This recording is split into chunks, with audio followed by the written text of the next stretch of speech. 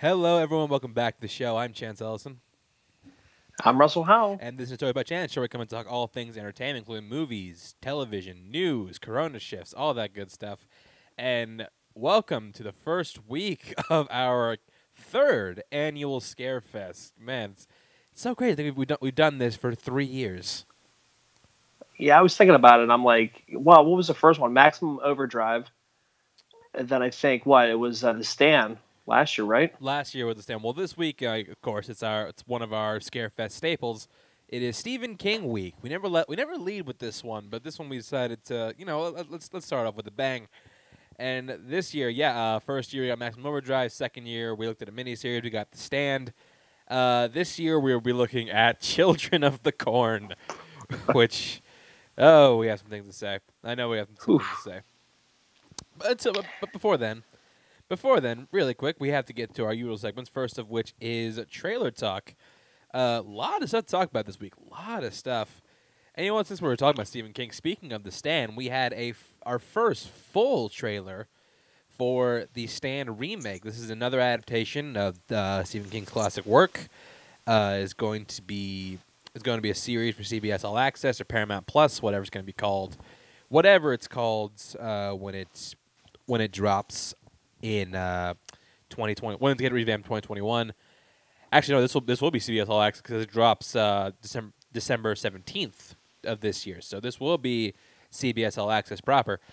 Like we said, this is the remake of another adaptation of the classic source material, and this has a cast that includes James Marsden, Whoopi Goldberg, Alexander Skarsgård, Amber Heard, Marilyn Manson, I guess, Odessa Young, Jovan Adepo, Nat Wolff, Heather Graham, so many people, Greg Kinnear, so many people in this.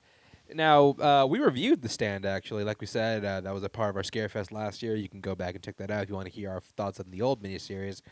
But I think we both concluded that the concept of it is really great and could be done really well if someone was to revamp it in the modern in modern era. And yeah, I think it looks like they're doing a great job. This looks awesome. This looks great. Yeah, that was something that I think we were talking about in that episode. I think it's just the fact that it's aged poorly and it needed more modernization, I think. And this one looks really great. I'm really looking forward to it, especially because we know the concept of it.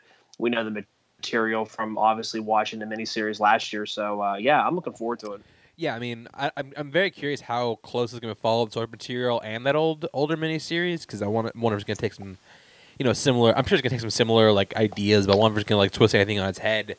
But I am excited. I am excited to see this. I mean, I don't have CBS All Access. Like I said, I mooch off of PJ, kind of like everybody does. But I'm very excited to see this. And wait, Ezra Miller's in this? What? Where was he? I didn't see him in the trailer.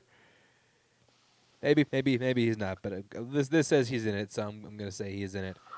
But yeah, I'm very very excited to see this updated version. And like I said, drops on CBS All Access December 17th, 2020. Will probably be all at once thing, right? I can't imagine this gonna go week to week. No, I would imagine all for. I mean, if they're gonna, I don't know. I would assume that. Speaking of which, I do want to give like a little stat correction here. I did say that Disney Plus was the first major streaming platform to do week to week shows. Okay, I guess I still kind of stand by that because I would not consider CBS All Access a major streaming service, but. No. They actually were the first to do like week to week shows, at least like for like serialized programming, because Twilight Zone dropped week to week. I'm pretty sure Star Trek Discovery dropped week to week, and probably Picard too. So Okay. I'm pretty sure a lot of the shows drop week to week. So there you go, CBS All Access. You're the innovator there. Next year we're talking about is The Witches. Let's talk about that. Let's talk about The Witches. This is a movie that was originally set to be released theatrically this year. Then it was taken off. People were assuming it was going to go theatrical next year. But they decided, you know what? Fuck it. We're just going to drop it on HBO Max. It's directed by Robert Zemeckis, based on the classic Roald Dahl novel. about a kid it's about a kid who goes to stay in this hotel with his grandmother until a coven of witches comes in to stop by, hang out, do their witch convention stuff. They're trying to get rid of all the children, so in turn they turn all the children to rats, and then they decide, and then they call to call an exterminator and have them all eliminated like that. Cast includes Anne Hathaway as the Grand High Witch, Octavia Spencer as the grandmother of the main kid, Mr. Stanley Tucci as the guy who runs the hotel. Kristen Chenoweth is in the movie somewhere. Russell, what do you think of the trailer for The Witches? And are you familiar with? Are you familiar with the other version starring Angelica Houston? I know of it. I've never seen it. I knew it was. I knew she was in the original film. I'm not really familiar with it. The original Witches is actually like really good. It's horrifying if you're. That's a child, what a lot of people said. Yeah, it's really good. Yeah, I'm gonna have to check it out. But this one looks okay. I mean, I kind of knew Angelica Houston was in the original and stuff like that. I didn't know the whole premise of it. It's kind of dark if you think about it. It really is. Yeah, but yeah. I mean, this is a good cast. I mean, and Zemeckis adds the Zemeckis flair to it with the the CGI and stuff like that. It looks good though. It looks clean. And apparently comes from a screenplay by Zemeckis, Guillermo del Toro, and Kenya Barris, the guy who created Blackish. Wow. Yeah, it's an interesting trio there. Interesting combo, and I can't help but feel like this would be a better movie if Del Toro actually directed this. Yeah, I think creativity-wise, I think Del Toro would have obviously been a better choice. Not that I don't like Zemeckis, but yeah, he hasn't had a great movie since what, Flight? Yeah, I would say Flight. Yeah. Yeah, I mean, I still haven't seen The Walk because I heard just like see it in IMAX 3D or don't see it, and I did. And that's what, and that's I missed it, so I'm like, should I just not watch it then? Yeah, I mean, I'll go back and watch it at some point. I do want to watch it, but Witches going straight to HBO Max will be released October 22nd, 2020. Next trailer we're going to be talking about is a trailer for Borat subsequent movie film. We've been talking a lot about this movie in the past couple weeks. But yeah, we actually have our first look at the Borat sequel. Borat subsequent movie film, delivery of prodigious bride to American regime for make benefit once glorious nation of Kazakhstan. Or Borat 2 for the same people. I kind of wish they went with the title that was originally reported, The Gift of Pornographic Monkey to Vice Premier Miguel Pence. I think they cleaned that up quickly because I think people will be on the fence about it. So I think he kind of aired on the side of caution. I think people cracked down on it. Like I think that's supposed to be the real title, but people cracked down on it. So they're just like, okay, so let's do something else. I mean, you can't take Borat seriously, and I think people just need to get a better sense of humor with that. You know what I mean? Yeah, but it looks like he filmed this like really like not. It seems like he didn't film this as long ago as we thought he did. Because they mentioned COVID. They mentioned COVID. They mentioned the election. Dude, the fucking him hitting the what do you call it? He said virus wrong. How the hell did he say it? He's smacking a pan on the wall trying to kill the virus. Oh right, yeah. I get the fetish. The virus or something. The hilarious. But yeah, like I was shocked, like just how current this film was. It's really off-putting that way. I mean, and kind of what you said before, like it's amazing that nobody leaked this out. You know what I mean? Yeah, but I will say say what you about Sacha Baron Cohen, the dude has commitment, and he looks for sure. It's been almost 15 years since he played Borat the first time. It looks like he has not missed a beat. No, as he like literally went into character like the day after filming the first one, which is great. No, yeah, that's fantastic. I think this looks really really funny. I just want to go check out the first Borat again because I haven't seen it since I was like middle school. And I remember like wow, you're in for a treat, dude. Yeah, yeah, because I kind of wanted to be like Sacha Baron Cohen cake when I was in like the 7th grade because I was in the 8th grade because The Dictator was coming out. And I do like The Dictator. The Dictator's not bad. I mean, it's probably the weak. Like, Bruno gets a lot of shit on it. I think there's a lot of funny scenes in it. Bruno's not very good. I don't like Bruno Dude, very much. That swingers scene, dude, is fucking hilarious. Okay, that one was funny. I'll go to bat for that, and I'll go to bat for the Milli Vanilli shit's funny too. Okay, well, yeah, because I have a very good relationship with Milli Vanilli, so I do like outside of that. Yeah. Outside of that, yeah, I also do admire not Borat, the Dictator for actually being filmed like a movie. Oh yeah, it was like more of a less documentary, more movie. Yeah, but yeah, no, I do admire Sacha Baron Cohen. Yeah, I think Brothers Grimsby is fucking awful, but I do admire the guy. And it's awful. Yeah, it's really bad. The fact that he was able to pull this off, I think is incredibly fascinating, and I do want to watch it. And I would love to see this get nominated for like best adapted screenplay. Just not because I'm like super into it, but because it has 1, 2, 3, 4, 5, 6, 7, 8 credited writers attached to it. That's great. Plus a long ass title. Yeah, so I'd be down for that. So, Borat subsequent movie film, or Borat 2, is set for a October 23rd, 2020 release. So there you go. You can watch The Witches on the 22nd. Then the next day you can watch Borat. There you go. But only one of them on your Roku TV. But only one on your Roku TV. I'm not gonna let that go. we should not let that go.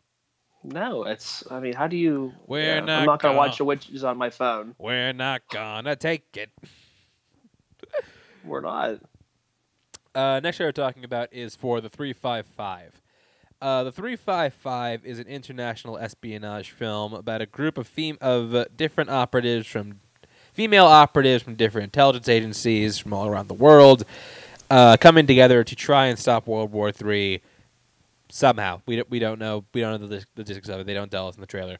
Cast includes Jessica Chastain as the American agent, Lupita Nyong'o as the British agent, Diane Kruger as the German agent, Penelope Cruz the Colombian agent, which is weird because I think she's Spanish. A little off on that. And Fan Bingbing as the Chinese agent. Also features Sebastian Stan and Edgar Ramirez. Written and directed by Simon Kinberg. Which I was fully expecting, like, from the guy who brought you X-Men, The Martian, and Dark Phoenix. Wait, come back. This is his second directorial feature after Dark Phoenix in 2019.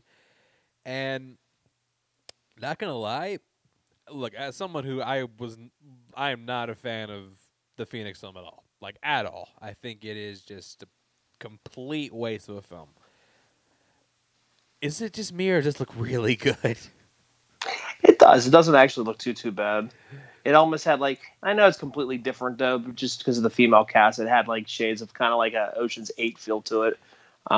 Jessica Chastain, man, she's really been like putting stuff out the last like year, 2 years. She works. Because she's in that one that went to the theater super quick, Ava. Oh, wait, she was in Ava.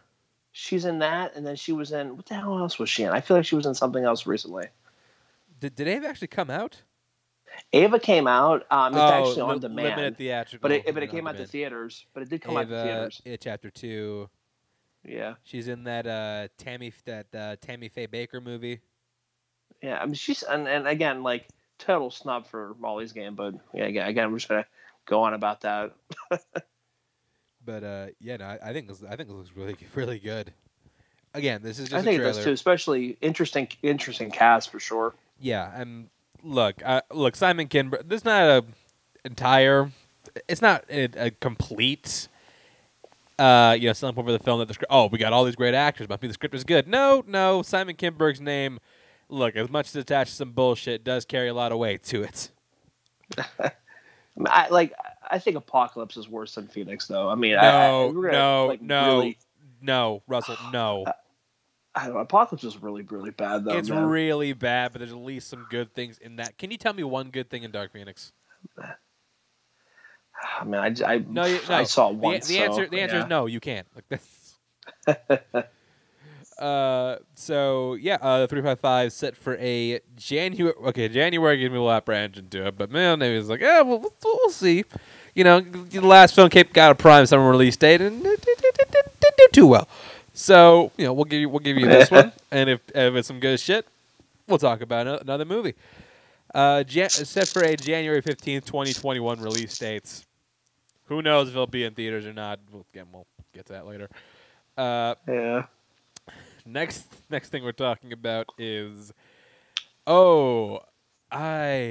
this next trailer is it's incredible. I am of course talking about the trailer for Fat Man. Absolutely. A few weeks ago, we talked about this film coming out. It's a movie in which we're just gonna preface this by saying everything I'm about to say is 100% true. Like none of this is as much as this will sound like an SNL sketch, it's really not. So this movie is about Santa Claus, played by Mel Gibson, who is forced into a partnership with the U.S. military. At the same time, he is become the target of an assassin, played by Walton Goggins, who was hired by a disgruntled kid who was pissed off because he got a lump of coal for Christmas. Beautiful. I don't know what pile of psychedelic frogs somebody set on fire and inhaled to create this movie, but I'm into it. I really am. Yeah, I mean, yeah, I am too. Yeah. Like, look, I'm not condoning Mel Gibson as a person, but you see this, you see this premise, you see this trailer, like. How can you not be at least a little bit curious? I mean, it just looks fun. It looks goddamn insane. Like I cannot believe it does. I cannot believe this is a movie that actually got made, that people actually paid to get produced. Like it's incredible. What would be even more incredible is if this thing becomes a cult classic for Christmas time. Oh, this has to be a cult. This has to be a cult classic. Unless I mean, I just think it has that potential. Unless this movie is just absolutely boring, which I'll be more impressive. How do you make a premise this crazy boring? Like this will definitely be like we are about to witness the dawning of a new cult classic. And I'm so excited. I would go to Vegas and bet on it. I would. Oh yeah, absolutely. And Fat Man is set for a November 13th, 2020 release. I don't care if I have to rent it. I don't care if I got to go to the theater. I am watching this movie. But speaking of less problematic things that are getting made, our last trailer we're talking about is for Mank. This is, at long last, the latest film from director David Fincher about Citizen Kane's screenwriter Herman J. Mankiewicz. Has a cast that features Gary Oldman as the titular character. Well, actually, yeah, titular character because he is Mankiewicz. Also features Charles Dance as William Randolph Hearst. Businessman. Everyone knows who that guy is. What else we got? Amanda Seyfried, Lily Collins, so many people. And interesting thing about this is it looks like this might be filmed in black and white. Like this might take place entirely in black and white, which I think would be incredibly fascinating. Because it'd be kind of like sure. It'd be kind of like Fincher's like Raging Bull, or like his Man Who Wasn't There.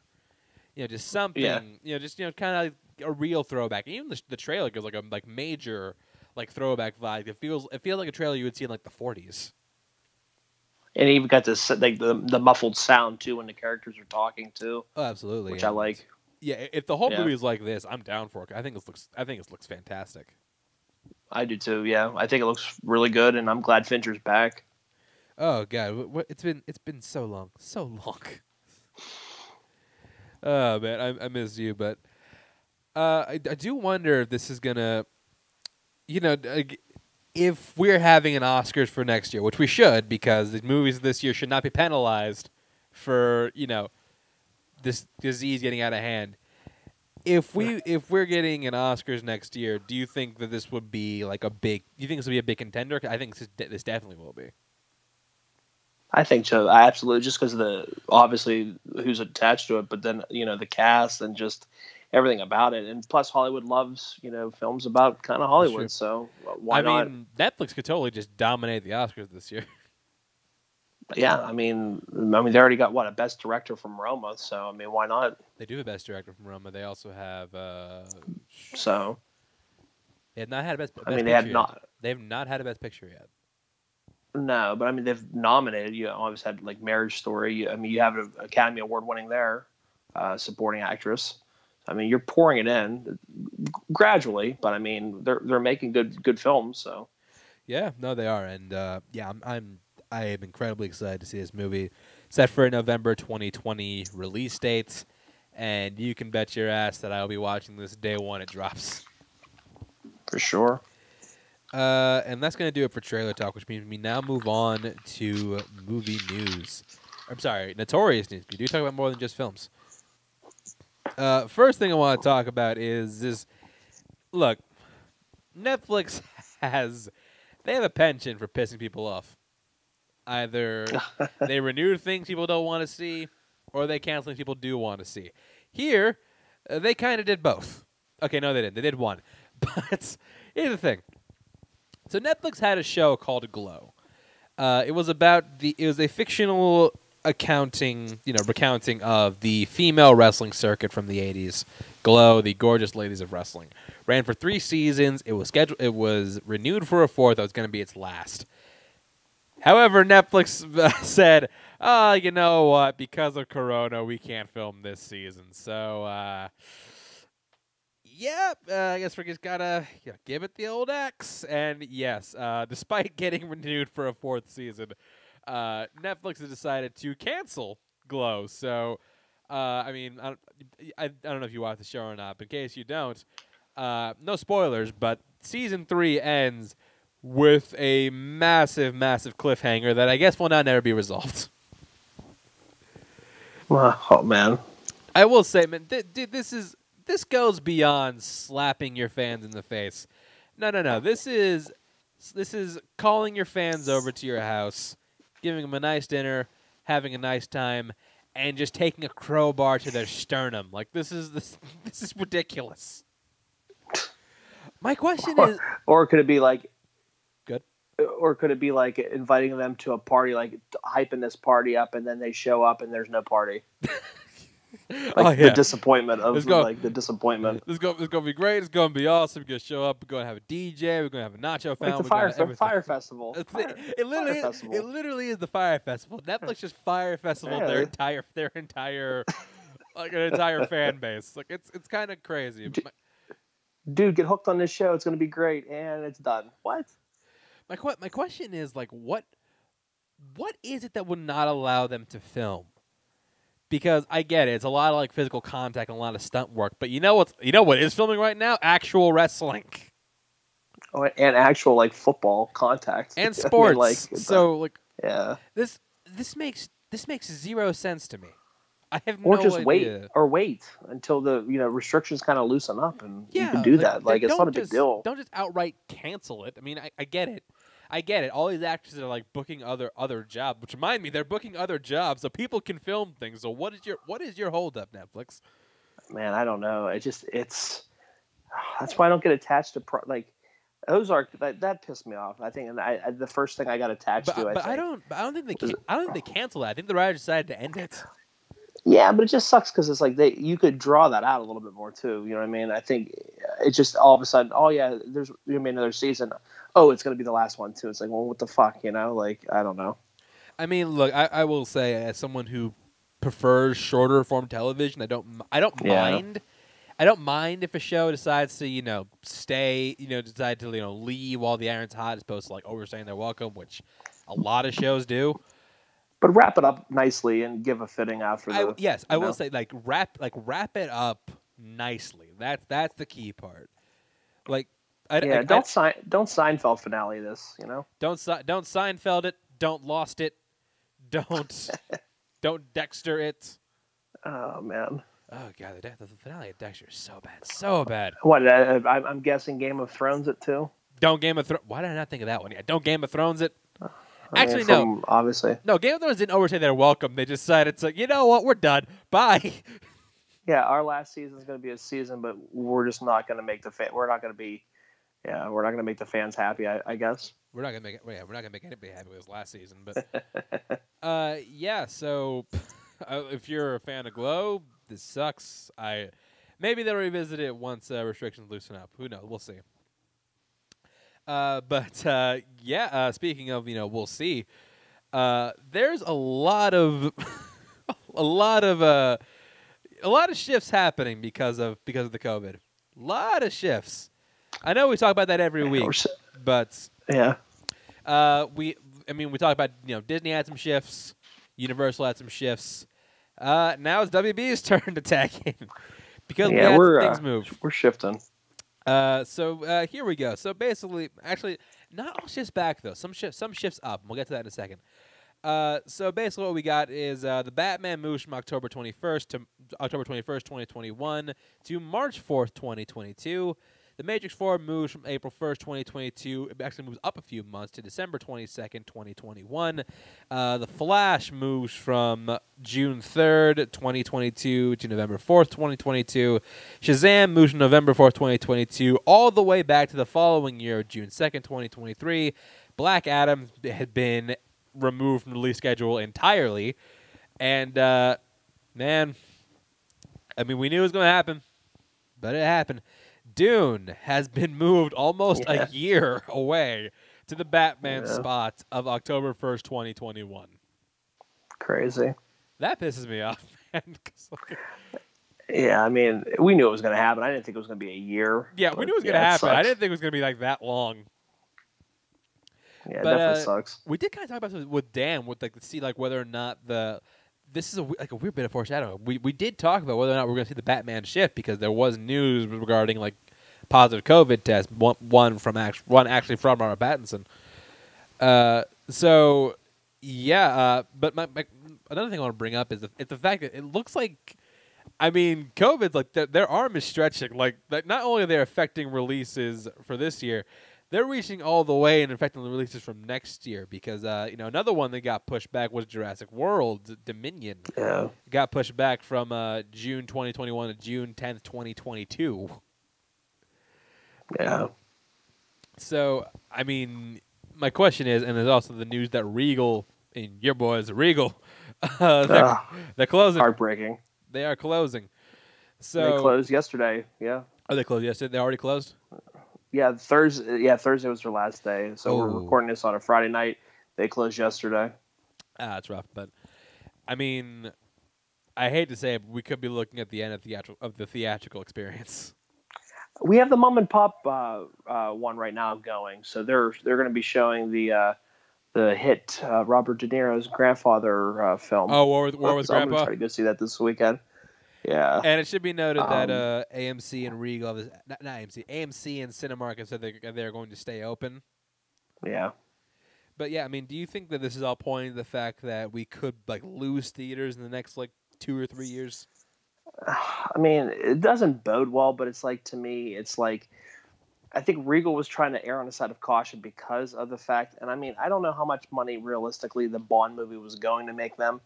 Again, because of the restrictions and because of the social distancing and everything. We forgot to mention Bond shift. Bond shifted too. And that's one of the reasons why I think Regal decided to throw the hat in, because of the fact that there was not going to be a big blockbuster coming out for the rest of the calendar year. So they were like, well, and to me, it's and kind of, obviously can side with me on this, but it's nice to revisit films that have already been out. I saw Beetlejuice at a Cinemark theater, which was, I love that movie, and it was nice to see it in the theater in a reclining seat. So, people just got to try to go and make their way out. Hopefully, we could still be responsible enough to go see a movie and still enjoy a movie. You know what I mean? Yeah. It's tough, man. It's tough now. It's tough, and hopefully they can get that vaccine out soon, please, because I'm tired of this. I really am. I mean, can you believe, honestly, coming up a couple more months, almost have been a year. I can't, like, I know, like, we'll go back. Hopefully we can do this. Like, in a couple years, go back and listen to these episodes of us talking about like how like COVID like has just like screwed everything up. And we can just sit there and shake our head. Remember that? Remember that? Like, Yeah. yeah. Remember when the world was brought to its knees by a Chinese bat disease? It's absolutely amazing. I just, yeah. I'll like, and I told my wife we were driving. I told her, I said, I just miss the, I'm gonna not, I'm looking forward to, hearing a sneeze or a cough and not worrying about things. You know what I mean? I just want to just not worry about getting sick. Just have a common cold, have a flu, and you know what I mean? Just live life again. I'm looking forward to the day. It sucks. I'm looking forward to the day where I don't have to wear a face mask all day. Especially because I still, like, you think we would get it down with like 7 months into this thing. Like, I still find myself going back to my car, getting a mask. Well, because remember, like when this first happened, we were told like, okay, look, this will all blow over by Easter. Then Easter came, got worse. Okay, it's all blow over by the summer. Summer came, got worse. Then like, okay, and now we're fucking October. Yeah, it's like I think from here, I think the turn here is only going to get better. I'm hoping. I mean, of course, this is fall season, flu season coming up in the winter. So I'm hoping we don't get a big rapid spike here in the wintertime. Here's hoping, man. Here's hoping. And last thing COVID took from us, and this one, this one hurts. It was Disney threw in the towel. Soul going straight to Disney Plus. Oh yeah, I thought of you. I was like, man. This new job on my happy birthday to me. But keep in mind, keep in mind that we had that. I think, what did we choose? There was two. I think was that Black Widow. Black Widow. And I remember I had said I would absolutely see Soul going to Disney Plus. We all called it. Yeah. We all said Black Widow would be the one way out of theaters, and we were right. I do think it sucks. I mean, I understand the situation we're in. At least you get to see it, though. You know. I mean, yeah. At least we get to see it. I would honestly, like, if you wanted to just like, hey, like we're gonna pull it from release this year, and release it next year. I mean, I'll be fine with that because I will wait for Soul, but I do think it would have done well in theaters. But absolutely. The interesting thing about this one is the fact this is not going to be a premiere access type of thing. It's going to be December 25th. December 25th. This will be available for all Disney Plus subscribers. So if you subscribe to Disney Plus, great Christmas night, man. Yeah, if you subscribe to Disney Plus, you'll get the movie just outright, no extra charges, no nothing. Maybe they're kind of taking some lessons from Mulan. But I don't think they're taking the wrong lessons from Mulan, though.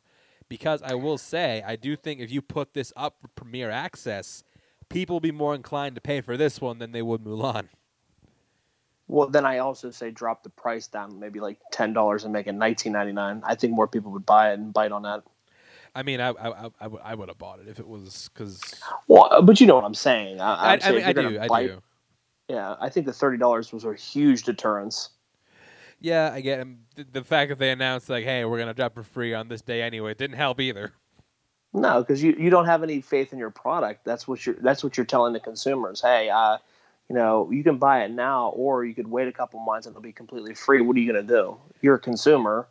You're going to err on the side of caution. You're like, well, these people aren't really confident in the product they're putting out, so why not wait? Yeah, and going back to look at my top 10 anticipated for this year. Once I can find it, because I know this was 2. So that'll be 1, 2, 3, 4. Okay, not too bad. Not too bad, because six movies in my top 10 most anticipated will come out this year. Hey, I already saw The Way Back. I win. I saw the one in theaters. No, you really do win because you got to see yours in theaters. Yeah, and I mean, and it was crazy because it's like, why the hell would you put that up there? I mean, Invisible Man I put on there. I also did put Fantasy Island on there, which was a huge disappointment. But The Way Back, yeah, man, it was fantastic, and it's crazy it went that high, but hey, it's a good film. Yeah, it really is, but. Yeah, if you're excited to see Soul like I am, I'm definitely watching this first day. I can promise you that shit. Well, that'll be nice though. Like I can see like Christmas night watching this. It'll be good. Yep. Like I said, I guess Disney's probably kind of prepared to take a huge hit on this because this. If there's anything we know about Pixar, they don't work cheap. They do not work cheap. But I mean, they own the galaxy, dude. I mean, it's not a big deal. I mean, I You know guess, what I but mean? look at like the movie, like they didn't do very well. Like at least from like a box office standpoint, they didn't do very well this year. Yeah, but I mean, again, look at everything leading up to this. You know what I mean? Yeah, You have the number one grossing movie of all time. I mean, I think you can take a little hit like that on the chin a couple times. I mean, I think it'd be all right. we'll see. I mean, we'll see how studios get impacted if this thing keeps going, which hopefully it does, but we'll see.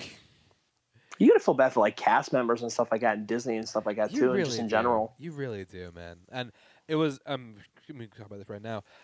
It was announced a couple weeks ago that Disneyland actually laid off a bunch of cast members. Yeah, and then I read, I believe, I don't know if you read that Broadway's closed until like April or May of 2021. The Broadway closure extended for Yeah. another like 6 months. Which is crippling for those people that literally bank on making a living by doing that. So that sucks, and that's less revenue the city of New York takes in on that because they make buku bucks. I mean, Broadway's a huge thing in New York City, so yeah, it's just affecting everything. It really is, man. This, like we said, hopefully this can get resolved sooner rather than later because this is. Here's hoping. I'm not sure how many more hits we can take.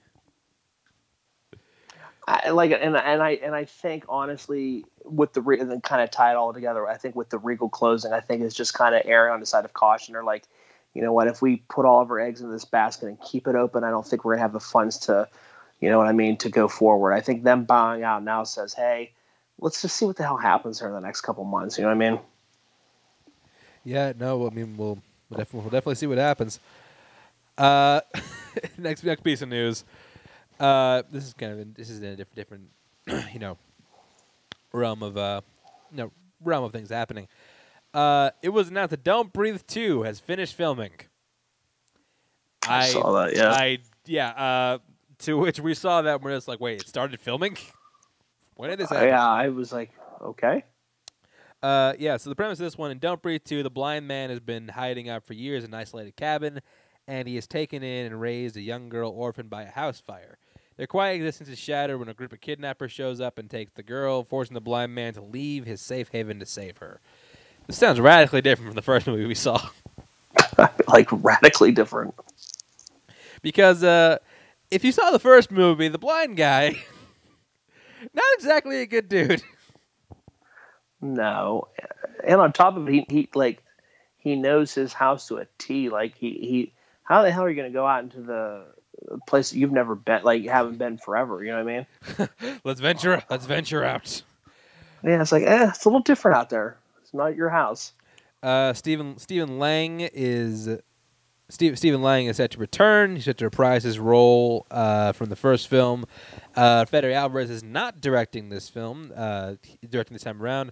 This will be directed by Rodrigo Sayagues, who co-wrote Evil Dead and Don't Breathe with Fede Alvarez. This will be his directorial feature debut. Don't Breathe, maybe Don't Breathe Again. I'm not sure if that's the actual title. But yeah, I will say I really like the first Don't Breathe a lot. It's a brutal. Oh, absolutely. It's a brutal fucking film. But it's brutal, but it was a surprising hit. It was a big surprising hit. It's brutal. It punishes any and every sign of hope. Yeah. I honestly, very few films put their protagonist through that much punishment within like 90 minutes. Yeah, seriously. And the movie was just such a, you didn't know what the hell was going to happen going. I remember seeing this movie, I'm like, okay. Wow. And then I see, I'm like, oh my God, all this stuff's happening. This is crazy. It is alarmingly short, too. I thought I made up that 90-minute runtime. No, it's not even 90 minutes long. What is it, like $1.25? 88. So yeah, no. About $1.25. Yeah. But yeah, no. I mean, I'm curious hearing this premise. I am too. Yeah. I'm surprised that they didn't get Jane Levy to come back, but I think I don't know if I heard this, if I'm making this up or if I did read this. I could have sworn I heard that her and Alvarez didn't get along on set or something like that. I'm not sure. Maybe I'm making that up. Don't quote me on that. But yeah, looking for a 2021 release date. Probably was made for a budget of nothing, like the first film. Yeah, So it'll probably be a huge hit. I'm sure. Something that could also be, potentially a huge hit. It was announced that we are getting a Resident Evil reboot. God, it feels like just yesterday that franchise ended. Yeah, I felt like we never got out of it. I still feel like we're in it. I still feel like we're in it. Well, there's a good reason for that, because we still kind of are in it. But this will not be, they call that the final chapter. This will not be a continuation of the Paul W.S. Anderson films. Thank Christ. This will be a reboot, a more faithful to the game adaptation, because I don't know if you ever played the games, but they are not like big action. It's really weird because the Resident Evil games, like the original ones, they are horror games. They are horror games through and through. But then the Resident Evil absolutely. I remember, yeah. And the Resident Evil movies came out. They were action movies, so the games became action games. And it's like, okay, we're not really vibing with this. Can we go back to horror? So games went back to horror. It looks like the movies are going to try and take a more faithful approach to that. So we have Johannes Roberts, who did both 47 Meters and 47 Meters Down, Uncaged. Oh, and the Stranger sequel, which I did not see. Pray at night. Pray at night. Oh God! And we have a cast. The cast will include Kaya Scodelario and what's his name, Robbie Amell as Claire and Chris Redfield. Claire, who was played in the Resident Evil franchise by Ali Larter. Chris, who was in one film and was never seen again, played by Wentworth Miller. Cast also includes Hannah John Kamen as Jill Valentine. Role who has been both. She's Resident Evil Extinction and Resident Evil, I want to say Retribution. Wait, no. Hold on. Afterlife is 4, right? Oh God! Now you're gonna ask me. I have no idea. Fuck. I should know. Because I watched all of these. Oh no. Okay. It was Retribution. It was Retribution. Afterlife is 4. Retribution. Jeez, man. How many were there? 6. 6? That's what I was thinking. 6 or 7. Jeez. Tom Hopper will be playing the role of, the Umbrella Academy in Game of Thrones. Will be playing the role of Wesker. Avin Jogia. Leon S. Kennedy, who sounds familiar, but I don't remember who that character is. And Neil McDonough of the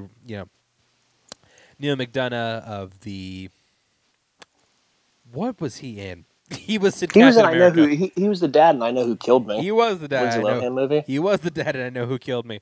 We're playing. Don't ask me why that's the one I'm pulling for, but he's always a bad guy in films. Who will be playing William Birkin, aka one of the evil doctors, who didn't really appear because the villain of the other ones was mostly what's his face from Game of Thrones, Ian Glenn, Isaac, Dr. Isaac. He was the main villain of most of them, but Leon S. Kennedy. I wonder if he was in any of the movies. But I will ask you, Russell. Do you think that we're ready for another version of, for another Resident Evil? I mean, sure. I mean, I guess. Were we ever? I mean, geez, man, the first one came out in like what, 02? I think 03, 02 ish. Yeah. Oh. Might have been earlier than that, actually. I think or was it 2001 or 2002? The first one. 2000. I think I want to say 2002. I was gonna say because I was a senior in high school because I remember that was big because of. But it feels like the 90s. Dude, because I remember Slipknot's "My Plague." I think was the song for that, or the one song. No, it wasn't "My Plague." Slipknot was on the trailer. It was in the movie or whatever, but. Anyway, I sidetrack. Anyway, yeah, I mean, if it's going to be more faithful to the horror-esque of the game, I remember playing for the first PlayStation Resident Evil 2, which was scary as shit when you see those creatures climbing up on the ceiling and stuff like that, and they open their mouth and the big tongues coming out. Like, it's scary. And we obviously didn't get that, kind of what you were saying. We didn't get that in the movies. I think we got a little bit of more action with a little spice of, with a little small tinge of horror. And, this is going to go more faithful to the game, so I think that'll be more fun. Okay, Johan, not sorry, Leon S. Kennedy. I knew he was familiar. So he was in one of the movies. He was like a very minor character Okay. in Resident Evil Retribution, which shows how much they respect those games because he's a very big part of the games. Yeah. But yeah, no, I do think that Resident Evil it's ripe for a film, but no one's done it correctly yet. Yeah, I mean it's there. I mean definitely the whole horror vibe to this game. It can be done. It can be done effectively if done right. If done right, and yeah, I mean we'll see if Johannes Roberts can do it because I mean we sure know Paul W. Sanderson couldn't do it. He couldn't hack it, so we'll see what he can do. Last piece of news we have are both involved in the same thing. Are both involving Spider-Man. News dropped early this week that, well, it was reported that Jamie Foxx was in talks to reprise his role to come back as Electro for Tom Holland's Spider-Man 3, which was later confirmed by Fox himself via his Instagram. But it was also confirmed, I think this broke yesterday, that Benedict Cumberbatch as Doctor Strange will be appearing in Spider-Man 3 and, quote, a mentor role. So first of all, the bigger part of this news was Jamie Foxx coming back as Electro, which is the thing that I had to double check and make sure it wasn't a We Got This Covered story, because this on paper this sounds like, wait, what? This is yeah. Oh man. But I will say, I do like this news. I really do. Why? Because let me tell you something. I do think Electro is a great character in the comics. I also do think that Jamie Foxx is a great actor. I look, is his performance in Amazing Spider-Man 2 good? Absolutely not. No. It's awful. But I don't put that on Fox. He's very clearly suffering from bad writing and bad direction. So I will say, if you give Fox a great script, like he can do a lot with that character. And I think it said like on his Instagram post, like don't expect me to be blue this time, implying it's going to be a different version of this character. So I heard that, but okay, so he's going to be the MCU version of this character. That's cool. And you know what else I thought when I heard this news? Like, tell me if it sounds familiar, Russell. You have an actor who on paper would be good casting for a character, but the character was not well received due to poor characterization in the script. However, said actor got a second chance at that character and became incredibly beloved. Does that ring any bells to you? I mean, yeah, I just don't know who. Oh, you're talking about Deadpool. Yeah, no fucking shit. I'm talking about Deadpool. Jesus Christ. I had to think about it for a second. I'm like, oh, that's Deadpool. Yeah, yeah, mind. Literally, I saw this and was like, oh, this like has a lot of potential to basically be his Deadpool.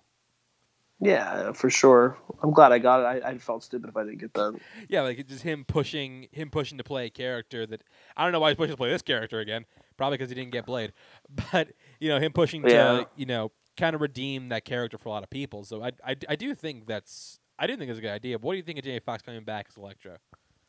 Boy, Electro is so bad in Amazing Spider-Man. Can I just throw that out there? I mean, I'm not going to say he's the worst version of Jim Carrey's Riddler, because I do think that Riddler is just the worst. But I mean, it's bad. He's bad. He is bad. I agree. He is bad. I mean, if we're going to go completely different, look at Ryan Reynolds. You know what I mean? He went from having his mouth like shut, like what was it, like almost like scarred shut or whatever. Like the Merc with the mouth. You sew his mouth shut. Yeah, I mean, to becoming one of the biggest R-rated, comic book characters. I mean, let's give it a shot and see what happens. I guess I was gonna say can't be any worse than Amazing Spider-Man 2. And plus, given let it get some right on people who didn't work on the Transformers films and the Dark Universe Part 1 of 1. Yeah, this is Part 1 of 1. But here's the thing. So I thought it was going to be like the MCU version of this interpretation of this character, until we saw the news yesterday that Benedict Cumberbatch is coming back to play the role of Doctor Strange in this movie. Now, we already know Doctor Strange 2 is going to deal a lot with multiverses. Mm-hmm. So I do wonder, the bigger implications of this. Are they going to, carry the multiverse over to Spider-Man 3? Because I do think this comes out first, as opposed to, originally speaking, when Doctor Strange 2 was supposed to come out first. Are we gonna a lot of people saying it's gonna be live action Spider-Verse, which, not gonna lie, I really hope it's not, because why would you want to see 45-year-old Tobey Maguire in Spider-Man tights again? Yeah, I mean, nostalgic factor. I get it, but yeah, nostalgic factor, sure. But I also is we've seen that movie. Don't try and do it again. And also I'm speaking for me real quick. I just kind of find the idea of I'm not that interested in the idea of a multiverse for Marvel. Spider-Verse, I can do it because that's the whole thing. Hey, what's Spider-Man like in different universes? Here, we already have so much going on in the Marvel universe. I feel like you don't need to introduce the multiverse for a bigger part of the MCU. One movie, sure, that's fine.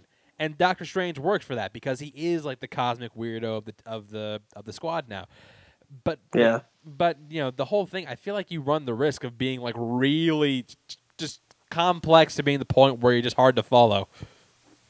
Yeah, I can see that. I mean, if you're gonna tiptoe the line with that, I think it would be cool to see Garfield and Maguire just for a little nod. I think would be kind of cool. But yeah, I mean, I get it. I don't think they're going to go that route. Who knows? What they're going to end up doing. And then I see what Benedict.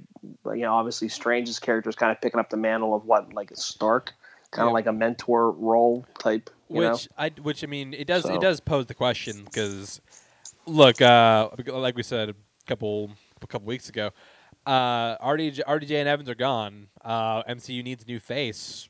Could it be the weirdly sexy face of Benedict Cumberbatch?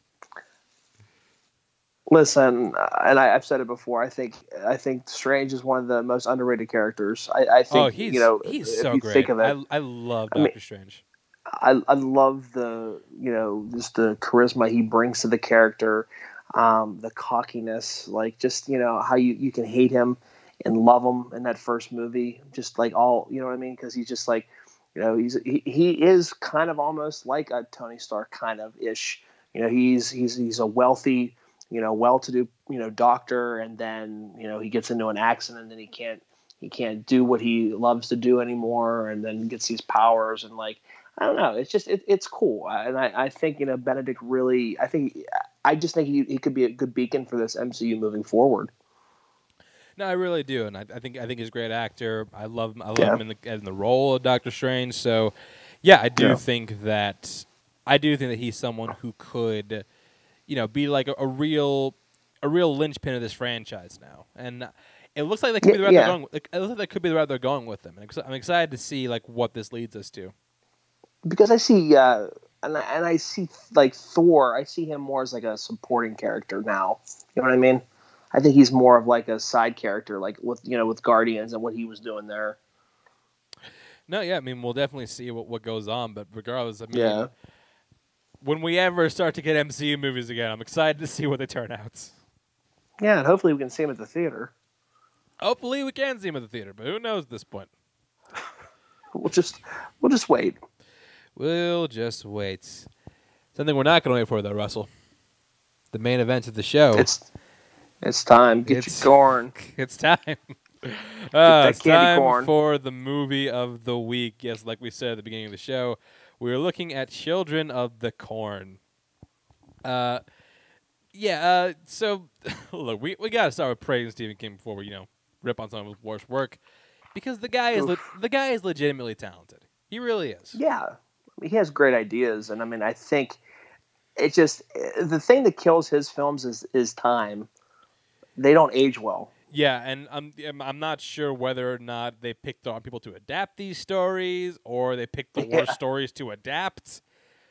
Because and we're going to talk about this, but even that scene near the end of the film where he's on the cross or whatever, you have better scenes in Return of the Jedi. You know, Yeah, so it came out a year before that. You put a guy in space in '77 in Star Wars. I'm like, come on, yeah, but gotta do better than that. I mean that is the thing. I'm very Yeah. curious what I'm very curious what people thought of this 1984 because I'm like, dude, like, oh, yeah. I was thinking about that too when I saw Linda Hamilton, because that was the same year Terminator came out, wasn't it? '84. it was same year. I could have sworn I don't know Yeah. why I thought it was the 90s for some reason. Like I'm like Children of the Corn No, dude, Children of the Corn definitely came out in the 90s. Yeah, you're right. Yeah, I'm sitting there thinking, I'm like, oh my god, '84. I'm like, wow. I said this movie's like 35 years old. I'm like, wow. But yeah, there's Stephen King's also known for for his tropes, and his movies, adaptations specifically, are known for a whole lot of awkward. So let's get into that awkward right now. This is Children of the Corn. We open up in not Maine. That's surprise. We've done like three or four Stephen King things. Not one is taking place in Maine. Yeah, we're in the the non-traditional Stephen King states. It's just weird. It's just weird. As many Stephen King movies we've done, we have not had one to take place in Maine. Well, because I think about it now, because you think about it, what, Maine? Derry, that's Maine for it. We didn't do that yet. Derry, Dreamcatcher's Maine. I think Dolores Claiborne was Maine. Dolores Claiborne's Maine. Misery's not. Misery's like, Misery. Is Misery not Maine? Misery like New York or something, isn't it? I mean, it's definitely Pacific Boondock. Northwest. I'm sorry. It's definitely, did I say Pacific Northwest? It's definitely like Atlantic Northeast. It's Northeast. For sure Northeast because of the sheer snow that they have. I don't think that's Maine though. Well, I mean, if we ever review that, we'll find out. But yeah, so many stories take place in Maine. We've looked at none of them yet. Maybe next year. We'll see. Yeah, we'll see what happens. We get an intro from our narrator who, let's face it, isn't totally necessary. Job. This narration is just not. It's not needed. Just because the character's really not needed if you really think about it. I mean, really think about it. No, but it's like the weird thing is like this narration it's in the opening and it's in like one scene later down the line and it never comes back. Yeah, so it's not even like a recurring thing where it's like, oh, well, we want to hear what the narrator says. You know what I mean? Yeah. So, Joby goes to a diner with his dad after church, but the patrons of the diner are all surrounded by these creepy little cult kids. These cult kids just start like murdering everybody. The Kool-Aid boys. The Kool-Aid boys. It's a lot of fake blood, a lot of over the top, a lot of random poisoning for really no reason. And throughout all of this, Joby looks surprisingly calm for a day in which his father's getting murdered right in front of him. Dude, I noticed that too. I'm like, he's not even like freaking out at all. This kid's Kobe he has Kobe Bryant ice water veins, man. He's not gonna have any of that. He's okay. He ain't flinching. He ain't flinching at all.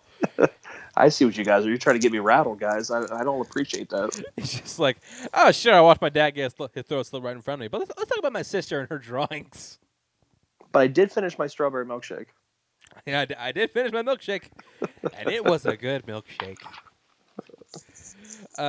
We then cut to our main characters after a horribly drawn out jump scare.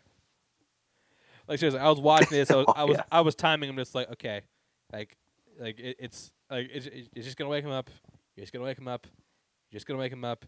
You're just gonna wake him up. My God damn it! How long are you gonna drag this out? Yeah. So we have our main character, Bert, played by Peter Horton, and like we said, Vicky, played by Linda Hamilton, on what 1, 3, 2 packs of cigarettes a day. Yeah, a couple. Yeah. Yeah, something I never appreciated. I never appreciated Linda Hamilton until seeing this. Like she was attractive in the 80s. Oh, dude, she was gorgeous. Really attractive. Because I remember her in what the hell was she? Linda Hamilton was in. There was a TV show, Beauty and the Beast. They had. I think she was the Ron Perlman one. Yeah, she was in that one, and then she was also in. I remember Mr. Destiny with Belushi and Michael Caine. Right. She played Belushi's wife. No, yeah, I think. I don't remember. Anyway, I knew she was in the film. But anyways, Peter is an aspiring doctor who's on the move to go to like his dream job. Meanwhile, cutting back to the creepy kid cult. By the way, it's 3 years later, I should say. I do love the line. It's like, we're not the only ones who thought I don't know if we call that. We're not the only ones who thought Isaac was a little weird. It's like, wait. Oh yeah. Wait, killing every adult in town only qualifies as a little weird? Yeah. I mean, I get. It's like, we're not the only one who thought Isaac was a bit of a buzzkill. Yeah. As one of the kids, Joseph, is plotting to run away. I was like, okay, you can't rat me out, or else you burn a lake of fire for all eternity. But like, cross your heart, hope to die, take a needle in your eye. Just like, God damn, lake of fire kind of sounds good at that point. Why are you including that part? It's like, bro, you ain't getting like a mile away from this house. Literally, he's not, because he has the worst lookouts in cinema history. Literally, because he's like, okay, just go look out, make sure nobody's watching. Job goes around this corner to Peter, just like, and then he just shouts like, nobody's looking. And You might as well, yeah. Yeah, you may as well just like set off an air horn saying escape. Might as well have Stephen Lang's character from fucking Don't Breathe as your lookout. But just like, yeah, I want him running away and be like, thanks for giving me away, you dickhead. Yeah, can't we use walkie-talkies? That'd have been better. Yeah, so while that kid's running off, we see our kids. I'm sorry.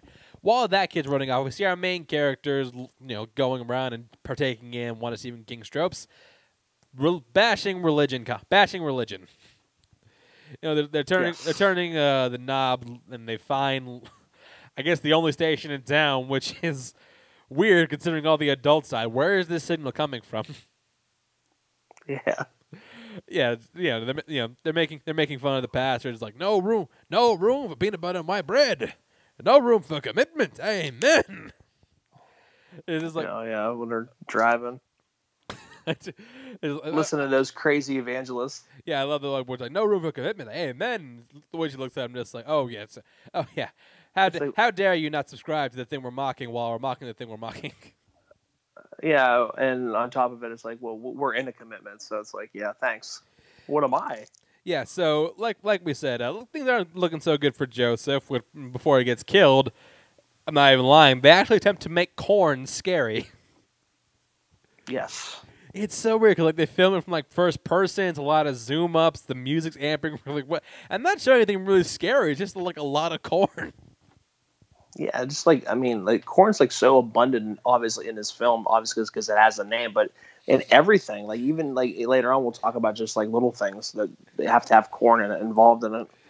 But yeah, he surprisingly not. He's ambushed by one of the enforcers, Malachi, and yeah, he died. Oh no, he doesn't die. He's implied to get killed off screen. What happens next is our couple is looking at the map, and they just run his ass over. Yes, he's not getting roadhead. He's looking at the map. He's looking at the map. Man, that shit. I laughed out loud when I saw that. It's like, dude, couldn't we have just he got his neck sliced by a sickle? Can't we just say, hey, let's just the character's dead? Best part about all this is he goes to check on Linda Hamilton first. It's like, let me make sure you're okay. Oh yes, yeah. Check on your girl before you check on the kid you just carred to death. Yeah, that you clearly heard thump on the car. Yeah, you're gonna make a great doctor. Yeah, he ain't operate on me. It's like, that was an animal, right? It's like, yeah, an animal. Let's keep driving. Yeah, there was a deer in the middle of nowhere. Don't worry about it. So he goes out to find the kid, and he sees that his throat has been slit, which automatically raises some red flags. And it's like, okay, you stay in the car. I'm gonna go invest. I'm gonna go investigate. Which, not gonna lie, it's kind of weird seeing Sarah Connor be told to stay in the car. Like, don't you know what I've done? Or you know what I will do? Yeah. Or have done? I don't know. That time travel, that franchise is so confusing. But we then get one of the most confusing confusing builds to a jump scare I've ever seen. So, are you talking about like a dream or whatever? Yeah. So the way this is framed, someone's watching them from the corn, right? So Vicky's in the car, and then she goes to, wants to go check on the body. Meanwhile, it pans to someone who's stalking right behind her with a knife. And then she thinks she's gonna get killed. You think something's gonna happen to her. She lifts up the coat that Bert put on. She lifts up the coat that Bert put on the kid. He rises up and she wakes up as all a dream. The thing is, though, how would she know to dream all this? Because she would have to know someone was watching them. She would have to know that this kid was part of some really bad shit. Or else this whole thing doesn't. This scene makes no sense. But on top of it, she didn't even know if they hit an animal or a person, so she didn't even know that. Well, no, actually, she did because she went over. Okay, never mind. She did know that. But I mean, she didn't. I mean, kind of how you said it, just doesn't make none of that makes any sense. That whole shift. Yeah, but anyway, I do like the fact the part where they're just like, okay, you know, we got to put him in the trunk. Because that raises no red flags. Yeah, but I like how, remember, she didn't know that, though. Remember, because when he's clumping around or whatever, he goes, all those probably my golf clubs. Oh, yeah, that's right. She doesn't even know about it. She doesn't even know that the kid's in the trunk. Yeah. No, I think she did because he got a suitcase. Well, no, remember he said he took the suitcase. No, you're right. Yeah. Because he just wanted to see what was in it, potentially. Yes, but speaking of which, they decide, we already killed this kid. May as well rob him, too. Yeah, and again, we have to have something corn in there. Yeah, they go in his suitcase. They go in his suitcase, and they pull out what I can only describe as a corn on the cross. Yeah, corn on the cross. Yeah, and there's but the way they react to it, it's funny, because they're just like, I'm gonna be sick. Like, wow. God, hey, look, I get if you're not a believer in Christianity or religion, but come on, I've seen more tolerance with the Westboro Baptist Church. I mean, I've seen crosses made of palms, they do palm crosses for Palm Sunday. It's not offensive. I don't get where you think corn on a cob. You think they're offended by lowercase? You think they're offended by lowercase t's, by all lowercase t's? I mean, apparently, it has to be the capital T. I don't know. Yeah, so they go and see the mechanic, who I guess is the only adult left in town. You mean the guy that has a gas station but doesn't have gas? Oh, he was. Well, yeah, he was also a mechanic too. It's like, we ain't got no diesel, we ain't got no gas, we ain't got no phone. Matter of fact, we ain't got no mechanic. Who are you talking to? Nobody here. Why the hell am I here? Why did I punch into work today? Yeah, so basically, just tells him to fuck off. And at that point, they kill his dog and decide it's time for him to axe him off too. Which, again, I just don't get. So after it only took you 3 years, he hasn't told anybody about this. He hasn't revealed anything about this town, and he just told these people to leave. And this is what gets him killed. And then on top of it, he's talking to somebody obviously that we don't see because they want to have that ominous. Feel who's he talking to? I mean, who can he be talking to? It's really confusing the some of the directions they decide to go with this. Yeah, it's incredibly confusing. Yeah. Something that's not confusing is these kids. We finally get a full look at this, cult of the corn going on, where the kids talking to their leader Isaac, who, in my opinion, is the best thing in this movie. He takes shit so seriously in this film. This dude steals every single scene he's in. Yeah. Best way to describe him is basically every self-important, self-righteous prophet, if he could fit in an overhead compartment on an airplane. like a Yoda prophet, Basically, he's basically. How else can I describe him? Remember that movie Jesus Camp? I know that you mean the documentary. Yeah. Yeah. He's basically that film in reverse. He's anti-Jesus Camp. Yeah, it's the best way to describe him. But like the way he just commands the screen, like it's incredible. It's impressive. I legitimately do think he's giving a good performance in this film. I mean, he's absolutely trying the best that he can. You can absolutely tell that for sure. Yeah, actor named John Franklin, and you know, greatest part about this performance, this actor was 25 years old when he did this. Are you serious? Yeah, he has one of those conditions where he looks and sounds way younger than he actually is. Oh my god, I thought it was legit a kid. No, and that's how good he is. He really comes across as like this little snot-nosed brat.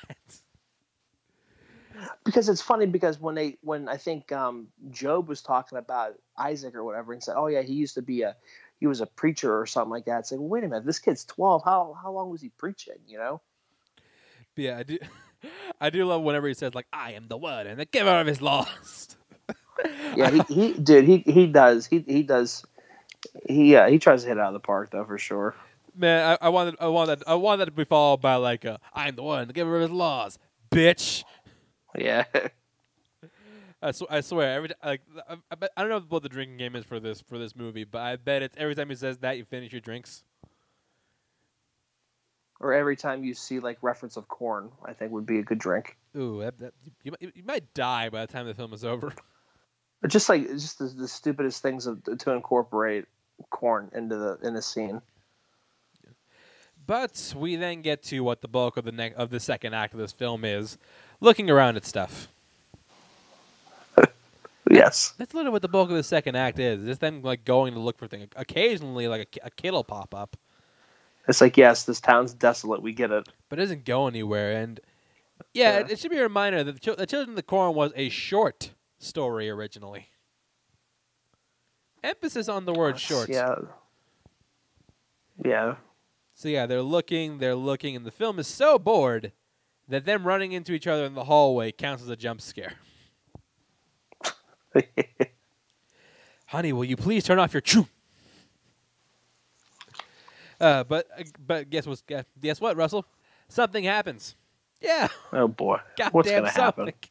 happen? They meet one of the kids, Sarah. Yes. You know, so they start to hang out. Like, okay, you stay here with this kid. I'm gonna go look around. Which is funny because it's like, dude, you don't even know you trust leaving her in this house. You have no idea what's going on. Yeah. But like, why would you leave them here? Because God forbid something goes wrong. Oh no, something goes wrong because Isaac's second command, Malachi, shows up with a bunch of kids. You mean Scott Farkas? He does like Farkas from The Christmas Story. He does look like Farkas, dude. I think he's an older Scott Farkas.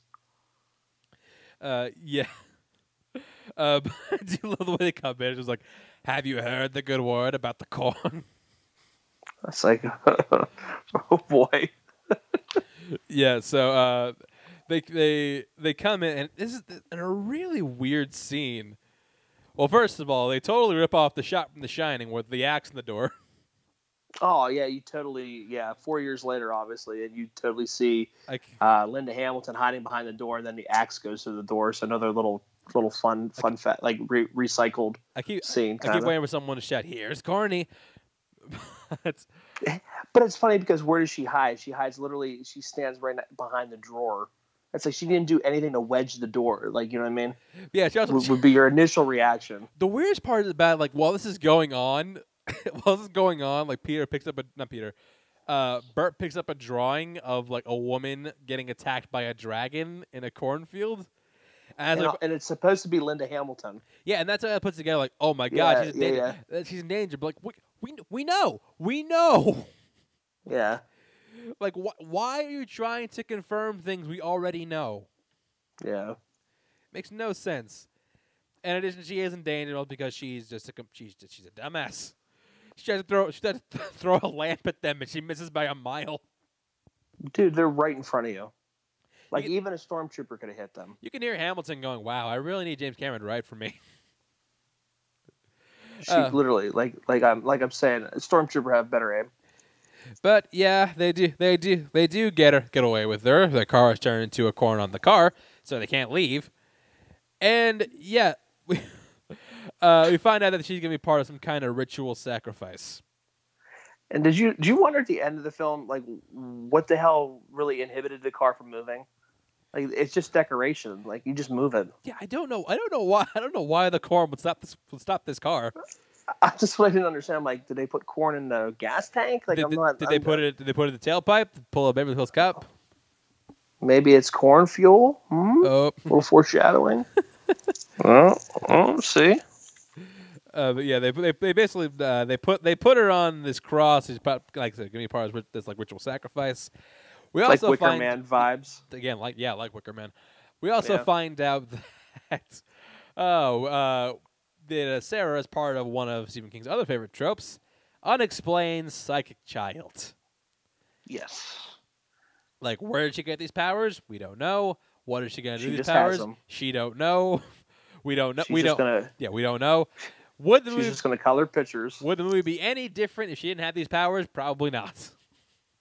No, because you could really, like I said, you could take both kids out technically, and I mean, you can still, the plot still moves itself. We then cut to what I'm just assuming is the is the initiation for Scientology. Bert busts in some kind of ritual, like sees him, and then like 4 kids go at him. He just shoves them off. Like, okay, we know we could. Yeah, where the kid's cutting himself because it's his 19th birthday. He's cutting his chest and draining, like trying to get blood into a I don't know, like a pot or something like that to write. Like something, write on a scroll. What the hell are they writing? Names of like the people that have like come and gone before? Yeah, basically. Yeah, because like they're in line to be the next sacrifice. Because it's every 19th year they do this, or for every for when you hit the age of 19. Yeah, so he put the stop to it, but then he gets into a big chase sequence. And there's this one kid. I don't know if you remember. I know you remember this guy. There's this one kid who he decided, look, I got 1 second of screen time. I'm gonna make the most of this 1 second, and he just lets out this big while he's running. Oh yeah. You remember that kid? Yeah, I remember That kid is. I want that kid on his shirt. Like, he is awesome. Yeah, he takes running after Bert super seriously. It looks like they got him cornered. I keep waiting for the West Side Story. That corner's gonna rumble tonight. Yeah. But we once again find out that these kids' only weakness is like light shoving. Yeah. Seriously, all he does is like do like a light push out of the way, and he's gone. Like, what the? Yeah, they're dominoes. They're human dominoes. Didn't you just like wipe out this whole town? Why is this one dude giving you so much trouble? Yeah, it's crazy, and especially because there's like what 30 of these kids. Yeah, like by numbers alone, you should be able to take him out. And why aren't they flanking him? Why are they all running one way? Yeah, but he gets away. Regroups with Sarah and Job, and we also see that back at the cult, Isaac has been betrayed by Malachi. What? No, Farkas. But again, he continues to steal these scenes. Like, you'll probably be a death 1,000 times, 1,000 deaths, even more painful than the last. Again, great kid. It's like, come on, these guys got my back. I don't think they do now. Y'all got me right. Please, no, okay. Like, who the hell are you? So yeah, they continue on. They decide that, hey, okay, like we need to wait till nightfall. For some reason, need to wait till nightfall to get away from this. Legit, they wait hours to go and save Vicky. Yeah. It's like, why are you waiting? Just go. Just get out there, get to your corn, and go. Just go, please. But we get to nightfall. The ritual sacrifice is about to begin. We see the ritual sacrifice is about to begin. Isaac turns into I don't know if you thought about this too. He kind of turns into Cartman. Yeah. A little bit, yeah. Didn't the way he like shouting and talking remind you of Cartman? A little bit, yeah. But how bad is that CGI on that? Oh my god, yeah, he's covered in like these these bad After Effects. It looks like it looks like lava. It looks like a video game. Yeah, Yeah. right before he gets like Jiffy Pop to hell, he's covered in like this like I don't even know what this is, but it looks Is it like really lame. lava esque? Like it looks like lava. Like I don't even know what the hell it is. I'm not sure what I'm looking at, but it's a really lame effect, and it does not age well. No, and I don't even think that it. I mean, that couldn't have looked good in 1984. No, not after Star Wars. Come on, you saw Stay Puft Marshmallow Man the same year. Really? You saw Freddy Krueger. Yeah. Like, come on. You know, I can't see it. Bert shows up, and then him and Malachi partake in. I'm just gonna be real. Maybe the fakest fight we've seen on this show. You talking about slaps that don't even hit the face? Yes. Is that what you're talking about? Yeah. No. Just the back and forth both mad where just like it's hilarious. It's hilarious. I've seen more convincing like WWE wrestling matches than this. Yeah, well, like shit. Vince McMahon's about to get these two on the phone. Get him a contract. Oh man. How about props to the sound effects for that? That's like oh my god, Indiana Jones's punches. Oh, like Crystal Skull, where everyone just like a. Yeah, that's like it's like, dude, those slaps, those things aren't flare chops, man. Those things aren't even connecting. Yeah, but it turns out, everything about the Korn religion was true, because Isaac comes back and he's like, "Hey, Malachi, bitch, you're coming with me too." It's like, what? So it's like, oh wow, it's all true. Bye, meep. So they somehow need to stop this Korn religion from happening. So turns out that they talk about this guy in blue, or blue guy they sacrificed once, who I guess was a cop that had the secrets to maybe defeating this demon. What it is just, I mean, it's pretty simple. Just set the cornfield on fire. That's all you have to do. Jeez, it sounds simple. So, you would think so, but oh no, the evil corn attacks again. Remind you of anything else with directed by Sam Raimi? I was thinking like almost like Lost with the fucking fog and shit. Oh, you know what I'm talking about? Yeah, remember with like the lightning and stuff like that? I think that had that kind of like feel, like obviously way cheesier, but yeah. No, yeah, I totally. I mean, I do agree, but yeah, I do like the part where Joby saves him, and he just sounds like really ungrateful about it. Yeah. So he goes in. They set the field on fire, and we go to one of the ultimate Stephen King tropes. Just weak ass payoffs. But my thing is, okay, so he's technically mixing the gasoline with water. Oh, is he? He was. Well, isn't that technically what he's doing? Because he's pouring the gas line into the water line to spray through the sprinkler. So isn't he watering it down? Basically, but I mean, it would still catch. So it would still catch, but not to the extent I think. Not like this, but it would catch. It would catch, but not like that. I think that's the kind of thing I was like, well, he's like really watering it down. But like we said, what's our lame payoff here? Of course, it's Casper the Friendly Explosion. Of course. No, I'm not even kidding. Like, there's like this big like mushroom smoke cloud with animated fire effect that looks straight up out of Black Cauldron. It's like, dude, there's no way. What's catching fire? What's exploding? Yeah. Corn? And then like, they put that one's dumb enough. They put like this shrieking face over the smoke cloud. It's like, what the fuck are we supposed to make out of this? But it's like you didn't set like C4 up or anything like that. You literally just put gasoline on the crops. Like, it's just going to catch fire. It's not going to do a mushroom cloud. But I just want to talk about this fucking mushroom cloud, because honestly, this looks like if pumpkin ice cream was achieving orgasm. It's so fucking bad. Oh god, yeah. Bad payoff of Stephen King. May you never change. So yeah, the day is saved. The cult is done, and they decide to hang on to Joby and Sarah. Those other kids, fuck them. Yep. But it looks like maybe we might not be done. We might have one more scare left in the tank.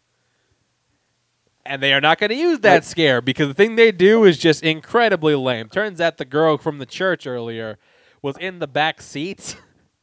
And was she waiting the whole time? Did she fall asleep in the back seat? I could have sworn she was there when they were fighting the Casper demon. I could have sworn she was there when all that shit went down, but I guess she wasn't.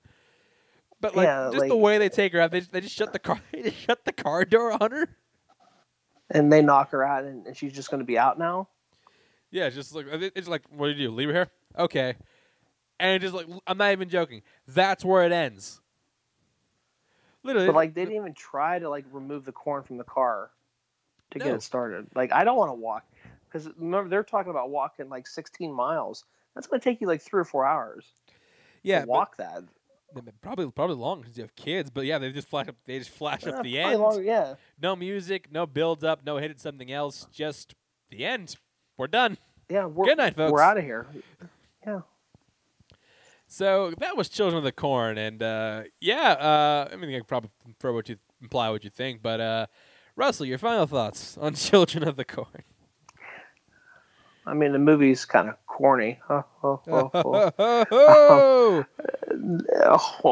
Just like the Stephen, kind of how you said at the beginning of the show. It's I feel like some of this stuff, these, I'm sure Sleepwalkers is just as bad because I remember that being kind of cheesy when I watched it. I was really hoping Dreamcatcher would win because I saw that one time and I remember it was just so awful. I really want to revisit that film. But the thing with his films, earlier films, they're just so cheesy to watch now. You know what I mean? We talked about in The Stand. We talked about in Maximum Overdrive. It's just that cheesiness. But I mean, I guess that's what we come to expect with these Stephen King films. You know what I mean? It's not a. I mean, it's one of those. It's so bad it's entertaining enough. Do you know what I mean? The hour and a half goes by rather. It does not go by quickly. It does not go by quickly. No, I stopped myself because I was gonna say it goes by fast. It doesn't go by fast because it does drag a lot.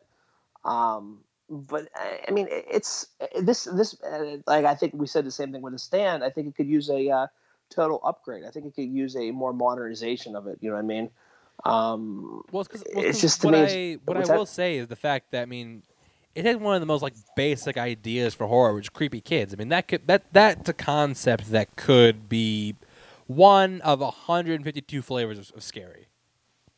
Yeah, I mean, because you don't know, and that's the thing. You don't. The whole thing is you don't know a whole lot about these kids. You really don't. Yeah. All they do is just stab people and read scripture. That's all they do. But isn't this more for them sacrificing people to appease the gods so that their crops can flourish? Is that kind of that type of thing? That's basically what it is. And it's almost like Wicker Man in a sense. It kind of is the same thing. Yeah, no, in a way. It's very true.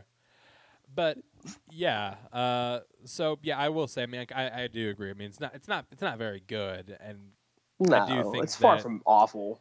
I don't think it's outright awful. It's definitely bad. But I mean, when it's ridiculous, when it's ridiculous, it's fun to watch. But yeah, and I will give props because the one really redeeming quality about this is the kids, because all these kids they're giving their all, man. They really are. Because they don't know any better. I'm not trying to I'm not saying that as against them. I mean, it's they're young and they're just breaking in, trying to do the best they can, and I think that's to a credit to the script and stuff like that. I think it's just they're trying to do so much with it that it comes off they're taking it serious. You know what I mean? Kind of how we said with Isaac. You know, Isaac kind of steals the show when you see him. Even Malachi sometimes. I laugh because I keep thinking Scott Farkus from A Christmas Story, just because it's funny. And the other kid I think of is, remember the redheaded kid from Salute Your Shorts? Oh, right. Yes, I know what you're talking about. I think of him too, because it's just they had that fiery red hair, I don't know. Anyway, yeah, what you said though, it's far from. I mean, Kirk Cameron Saving Christmas. I don't think anything's ever going to top that. To be honest with No, you, probably not. I think that's gonna be like we can sit through anything. We've sat through that. We can sit through anything. Yeah, so So that's Children of the Corn for you. I mean, yeah, bad, but again, not the worst we could have gotten. no, and I mean, and it's not the worst of Stephen King's adapted books to film. You know what I mean, or TV series or miniseries or whatever, because a lot of that stuff usually hit TV. But this one actually, and I was kind of surprised. This movie had a budget of $800,000. Really? Yeah, I was really surprised, and I'm even more surprised that it opened up to $2 million, Oh, so grossing so it was like 14. it was like 14. it was like an instant hit. Yeah, I mean, I was just like, wow, that's good for like a movie with a budget like that. That's pretty profitable. Which does explain why it had so many sequels. Like there was one where I think there's one where like Isaac actually came back, if I'm not mistaken. How many Children of the Corn spinoffs were there? Oh, so many, so many. Was there a lot of them? Let me double check this right now. Children. And then for the listeners, you guys can view this on it's on Amazon Prime and on Hulu. It is on both Amazon Prime and Hulu. So if you want to watch Yep. that, you can go check it out. Let's see the franchise. There are holy shit. Okay, so sequels. There are 6, 7.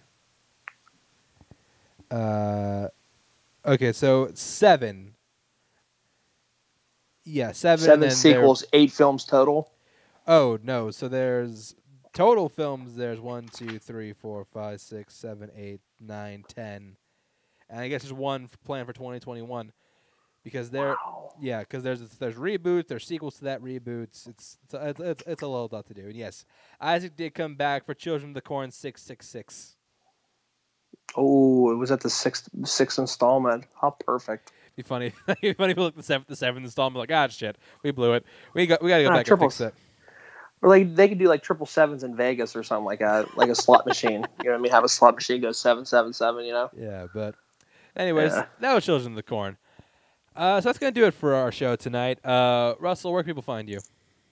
Or they can find us. They can find me along with you at Notorious by Chance on Facebook. Why did I ask you? Join it. I'm so used to going to our guests for their plugs that I did it for you. It's okay. I mean, because we're the same plug here, so we're plugging the same thing. But Notorious by Chance, we're like I think 15 members shy of 400, which is great. So we really appreciate all the support. Just invite friends to like it and follow it and vote on the polls and stuff like that we put up. October, our Scarefest month is it's become a staple now. This is the 3rd year, so it's kind of fun to see where we're going to take it. And then you can find us on YouTube, which we keep saying it, but we're going to do it. YouTube Notorious by Chance. You can find me on Twitter, Instagram, ChanceWars_91. And, check the Schmodown, join the Patreon. If you're a Bachelor fan, they just did a Bachelor Trivia Championship between 2 of the contestants. Don't ask me who. I'm not entirely sure. But if you're into that, I'm sure you know who they are. And lastly, you can find me defending the Teens Belt with my partner, Mike Kalinowski, Friday, October 16th, live on the Schmodown on the Schmodown YouTube. If you want to buy tickets for that, schmodownlive.com, or if you're a $10 patron, you get that for free. Doing the Patreon, do that. That's all we got for today, folks. So this is fun. Thank you for listening, and we will see you next week where we take a look at a movie that has gained a pretty big following over the last couple of years, which I guess is why you want to look at it, Russell. And that's why, I'm kind of surprised at the cult following that this movie has. So I think it'll be fun. It's building one. You'll find out what that is next week. That's going to do it for us. That's Russell. I'm Chance, and we will see you next time.